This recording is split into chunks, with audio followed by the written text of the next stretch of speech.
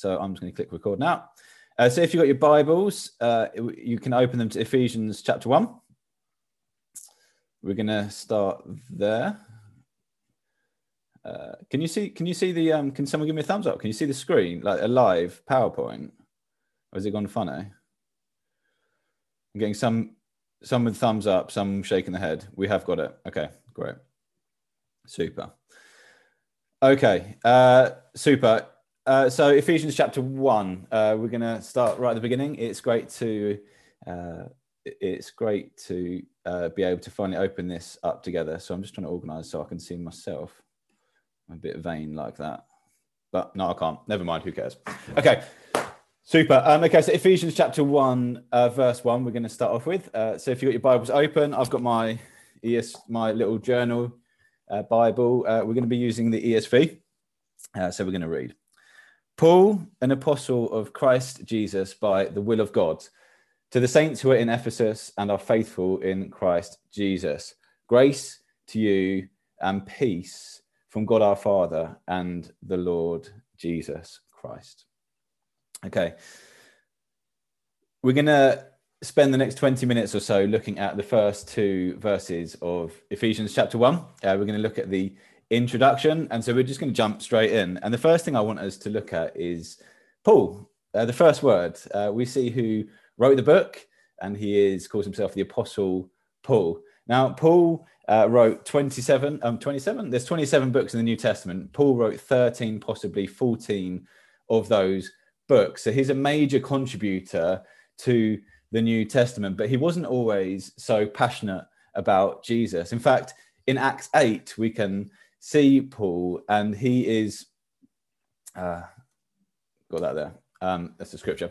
And he's a guy who is passionate about putting down the church, about persecuting the church. He really is very angry. And in fact, in verse 3 of chapter 8, we read that he was ravaging the church, that he was entering house after house and dragging off men and women and committing them to prison. So this is a guy who wasn't just sending an angry email or kind of giving a bit of an angry look, but was very, very much against the church. In fact, the section heading in the ESV Bible of Acts chapter 8 says, Saul ravages the church. And of course, then we know Saul became Paul. So it's the same guy. And he was absolutely, passionately against the church.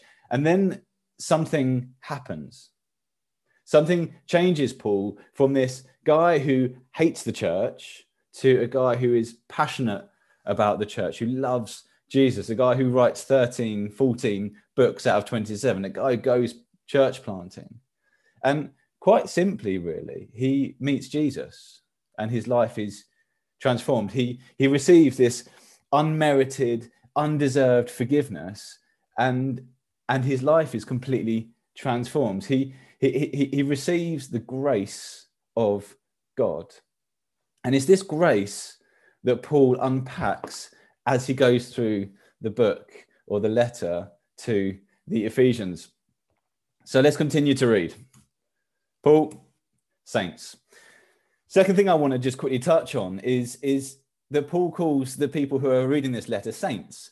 And if you're anything like me, when you hear the word saint, you probably get an image in your head of, for example, Mother Teresa, or maybe you think about really beautiful stained glass windows and you see the picture of the saints and they've got a halo around these really holy, perfect people. And in fact, a quick Google on how to become a saint brings up the 5 steps. And first of all, you need to wait 5 years until after you have died. So someone else does it on your behalf. Of course, you can't do it yourself.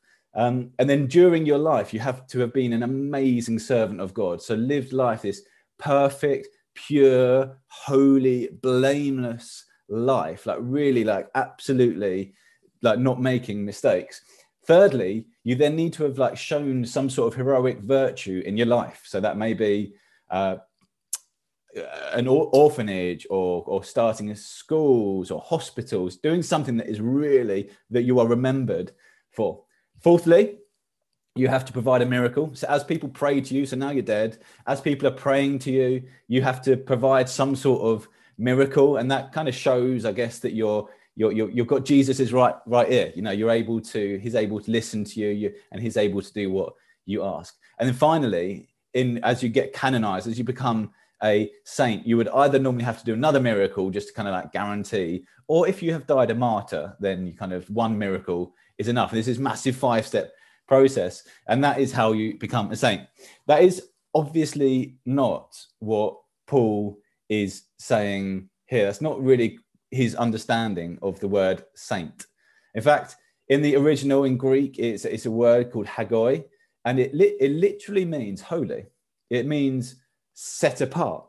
So Paul is writing to a group of believers, of people who love Jesus, and he's basically saying that they are people who are set apart, that they are belonging to Christ, that they now live in a different reality, that they are now alive where before they were dead, as we go on to see that they are an alive people, a set apart people. And so he's not writing to like a bunch of dead superhumans who are like saints and done all the 5 steps, but actually he's writing to very, very normal people, but who have put Jesus in their life and they've put their trust in Jesus.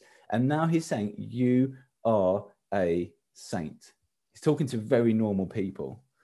And here we have the temple to the goddess Artemis. And if you remember, what was it, in August or something? I think when we did our one physical meeting together at Mebodiahus, we spoke a bit about Ephesus, and we found out very quickly that it was a city with many different gods. You had Zeus, and then of course you had this massive, massive temple where the goddess Artemis or Diana was absolutely like worshipped and loved. And so a lot of people in Ephesus would have had some sort of connection to a god, this god, or some sort of background in that before coming into the church. These were people with backgrounds. These were people very much like Paul, who was ravaging the church. These were people who weren't you kind of like your average like nice person, whatever that is, you know, got a good job and, you know, and doing all the cultural things to mean that they are like an acceptable person. This church would have been full of all sorts of people with all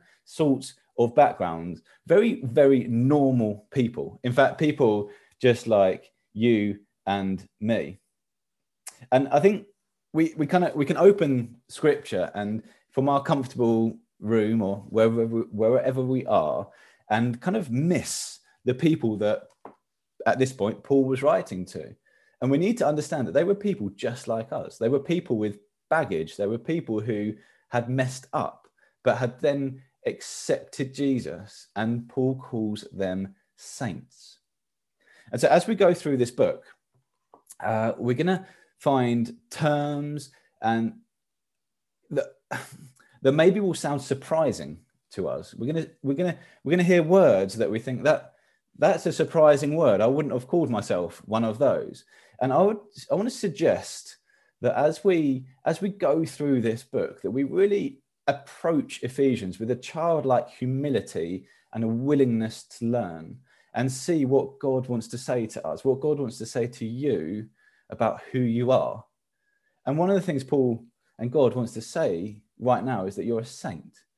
And I don't know what descriptions perhaps you have that stick with you. Perhaps you grew up and someone called you something and it's kind of stuck with you, or perhaps even yourself, you look in the mirror and you call yourself something, you describe yourself in a certain way, and that perhaps hurts. I remember for me, not to go too much into the story because we don't have the time, but I was called by my principal at school By the Liar. And so, and that name just has stuck with me. And, you know, I can remember it today. As I was preparing, I was like, what names can I remember being called? And straight away, By the Liar came into my head.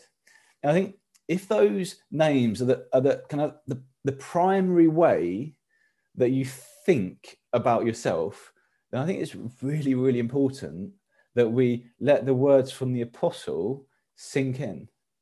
And what he's saying to you as we open this book right at the very beginning, he's saying you are a saint. He's saying you are a saint. You are set apart, that you belong to Jesus. It's so important that we hold on to that, okay? We don't just rush on past this. This is written to very normal people, people like you, people like me. And he says, you believe in Jesus, you are a saint. So let's hold on to that. We then move on, and we see that he writes to the people in Ephesus.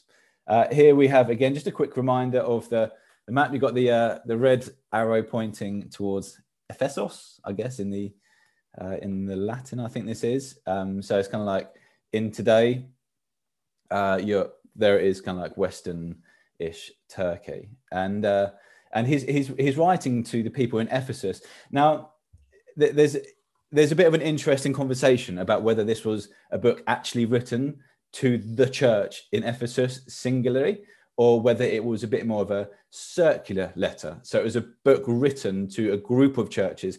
And the reason for that is because in Ephesus, it isn't found in all the early manuscripts. So some have them, some don't have it. And it's a question, okay, well, was this written just to the one singular church, or was this written to a group of churches? Because we saw in Acts 19 and 20 that Ephesus was an extremely successful church, planting churches all into Asia Minor. Okay, and so this could very easily have been a book to all those churches rather than just to the church in Ephesus.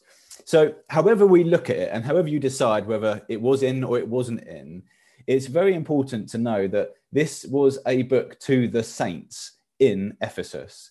And it also was a book to the saints in Asia Minor. And it also is a book to the saints in Gothenburg. So we shouldn't miss what Paul is saying here, and in fact, elsewhere in Scripture. What he is saying is that where you live matters. Ephesus mattered, Asia Minor matters, Gothenburg matters. So God has set us apart spiritually. Okay, we've learned that. We're saints. We're set apart. We now belong to Christ. We once were here, we now are here. We once were dead, now we are alive. So we belong to Christ spiritually. And what that can mean is that we suddenly become people who sort of live these separate lives, who perhaps even we start to look down on people who aren't set apart, who aren't saints. What Paul is saying is that we as saints live in Gothenburg. We are a people in Gothenburg, and it's absolutely vital that we get this. As 2021 kind of stretches beyond us, and we ask the question, God, how are you going to move in this city? What are you going to do? The answer is actually very simple. He's going to move through saints, through me and you being in the city. It's absolutely fundamental that we get this. We are called to be a people who live in Gothenburg. We don't just do the odd event that kind of, puts us into Gothenburg and then we escape out into our holy place. No, we are people who have been put into Gothenburg. And we need to understand that. We need to get that. It's fundamental. Paul says in Philippians 2:15 that you will shine among them like stars. Okay, it's not you will shine with all the other stars in some sort of big star mess, very bright. No, in the darkness, just like this picture, amongst the darkness, you will shine. So as we live in Gothenburg, as we are among Gothenburg, we will shine. And God loves this city. And I don't know why you think you're here. Perhaps you've lived here your whole life and it's, the kids are in school and it's a comfortable place to be and, you like Gothenburg. Or maybe you've got a job here and you've moved from a different nation. Or perhaps you felt, you want to try Gothenburg out. For whatever reason you think you are here, I would suggest to you there is a more important primary reason. And that is because God loves this city and he has placed you in it. You to show others his love, you to shine amongst the darkness as a star. So we're a people who are saints, but we're in Ephesus, in Gothenburg. He then goes on to introduce this term that we see as we go through the book of Ephesians. And so we're not going to do a deep dive in it now. But as we kind of go through chapter 1 and in fact, as we go through the book, we see this is a phrase that comes up time and time again, that we are a people in Christ. And so if I was to tell you that I'm going to be flying to England on my own, you would rightly think, Josh has kind of finally gone insane, or at least is starting to show people that he has gone insane, which happened a few years ago. But if I was to tell you that I will be flying in a plane, well, suddenly, barring Corona, of course, where there's not so many planes, but suddenly everything would make sense. Well, of course he can fly to England. There's this amazing truth that Paul unpacks and introduces now, that we are a people who are in Christ. And it's absolutely fundamental and vital. I'm going to be saying that a lot as we go through this series, because there are some truths in here that we need to get. There's some foundations. Perhaps you've been a saint for 20 years or for 20 minutes, but there's some foundations here that we either need to check that we've got them or put them in. And one of them is we are in Christ. Okay, we are people in Christ. And because what can happen is we can kind of read books written by Paul or read stories in scripture or hear of great heroes of the faith, whoever they may be that are alive today or have lived over the last centuries, and think that they are superhumans, that there's something special about them. When the reality is that they are very, very ordinary people. They are people just like you and me. Paul had his weaknesses, and we know that. We read about that in scripture. Okay, these are normal people just like us. Yet, and this is important, by the grace of God, they have been put in the aeroplane. They have been put in Christ. And suddenly they're able to fly. And it affects absolutely everything. So you need to know this. You are in Christ. And much like I would share the character of the plane, we share in Christ. Okay, so I would share the speed and the height and the flying abilities because I'm in the plane. We share in Christ's life. We share in his death, in his resurrection. We go on to see, as we're going to soon find out, that we're seated with him. We have been reconciled to God. This is all not because of what we have done. It's all because we have been brought into the plane. We've been brought into Christ. It's through the grace of God. Understanding this changes everything. It should change our perspective of everything. Our identity suddenly can change. Oh no, we're not in Josh. We are now in Christ. Okay. In fact, a lot of churches will call their series going through Ephesians identity or foundations or in Christ even, because this is so important. And when you see your identity is not in who you are or what you've done or the mistakes you've done or the good things that you've done or the money you have or anything like that, it is in Christ. It changes who you are as a person. It changes our behavior, our life choices, what we do with our time, what we do with our finances. We suddenly realize we are someone who is in, and it gives us incredible opportunities as we are able to fly to England or whatever that may be. And notice where Paul puts this amazing truth. He doesn't kind of put it at the end, Ephesians chapter 6. He doesn't put it at the end of the book. It's not an achievement, if you like, to become, you do the 5 steps of becoming in Christ, just like you do to become an in saint. And then that's it, you achieve the in Christ. No, it's right at the beginning. See, many other religions will say you live a good life and you work up and you kind of get yourself up that ladder or up the steps. You will become, if God is happy with you, he can still change his mind, but you will become something. What Christianity does, which is completely different, is it says right at the beginning of the book, Ephesians chapter 1, verse 2, or maybe we're still even in verse 1. In Christ, you are in Christ. It's nothing to do with what you have done. Okay, it's nothing to do with what you will do. It's nothing to do with what you will not do. You are in Christ. Someone else has driven to the airport. Someone else has gone through passport control. Someone else has paid for the ticket and walked up the steps, and you sit in Christ because of what Christ has done. It's a gift of grace. It is all because of Jesus. We don't need to do anything. We accept the plane ticket and we get in Christ. And that's Paul's priority right at the beginning of the letter. And he goes through the letter. It's a message of grace. It's a message of you are in Christ. Understand that. Get that. Phil Moore, in his helpful book, if I've got it somewhere, which I recommended, I think last week, he simply says the Ephesians had two addresses. And I think this is really, really helpful. Two addresses in Ephesus, okay, in Gothenburg, and in Christ. So do we. We're a people in Christ and in Gothenburg. That's who we are. And then just as we kind of come to land, if you want to use the analogy that we've been using a little bit, Paul uses, he says, grace to you and peace. And kind of as he finishes this short but potent introduction, he tells his readers what they have received from Christ, namely grace and peace. And the interesting thing about the book of Ephesians, which kind of lends to the idea of maybe it was written to a bunch of churches, is that Ephesians doesn't deal with a problem. So Paul will often in his letters write about, the sexual immorality in the church, you need to stop that, or, you're trying to become more like Jews, legalism is coming in, you need to stop that, or the issue you've got with the Lord's Supper, you've got to stop that. And he'll deal with something. In Ephesians, he doesn't.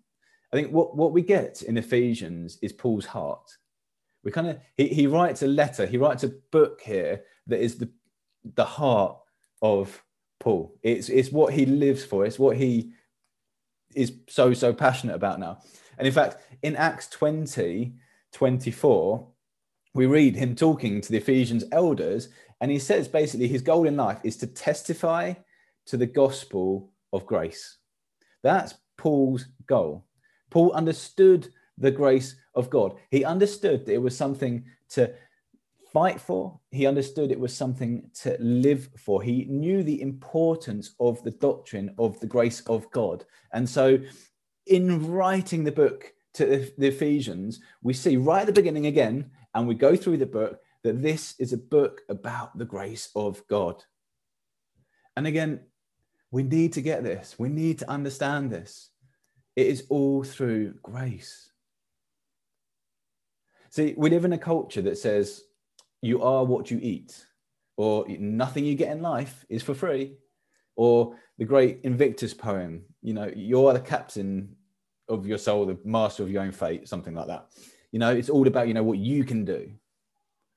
Actually, that is completely the opposite message again of Christianity, of this letter, of this book. It is grace. It is peace. It is something completely undeserved. Grace and peace. On the 16th of September, Mexicans celebrate their Independence Day. And they have celebrated it for 200 years, since a guy called Miguel, a local church leader in a town called Dolores, rang this bell. And he rang this bell and he shouted this word, La Grita, which means freedom. Okay, it's the freedom shout. And if you were with us a few years ago, we went through Galatians and we called our whole series the Freedom Shout, because as a church, we want to learn this shout. We want to shout this shout out, that it is for freedom you have been set free. And again, as we go through this book, as we read Ephesians, one thing that we're going to hear ringing again and again is the bell of freedom. It's the bell of grace. And God wants you to hear that message. And we're going to dig into it. It's all about grace. It's not about what you bring to the table. It's not your skills or the way you look or how you're brought up or whatever. It is all through grace. It's not about what you can achieve. It's all through grace. It is all through grace. And again, Paul starts off the letter, grace to you, peace to you.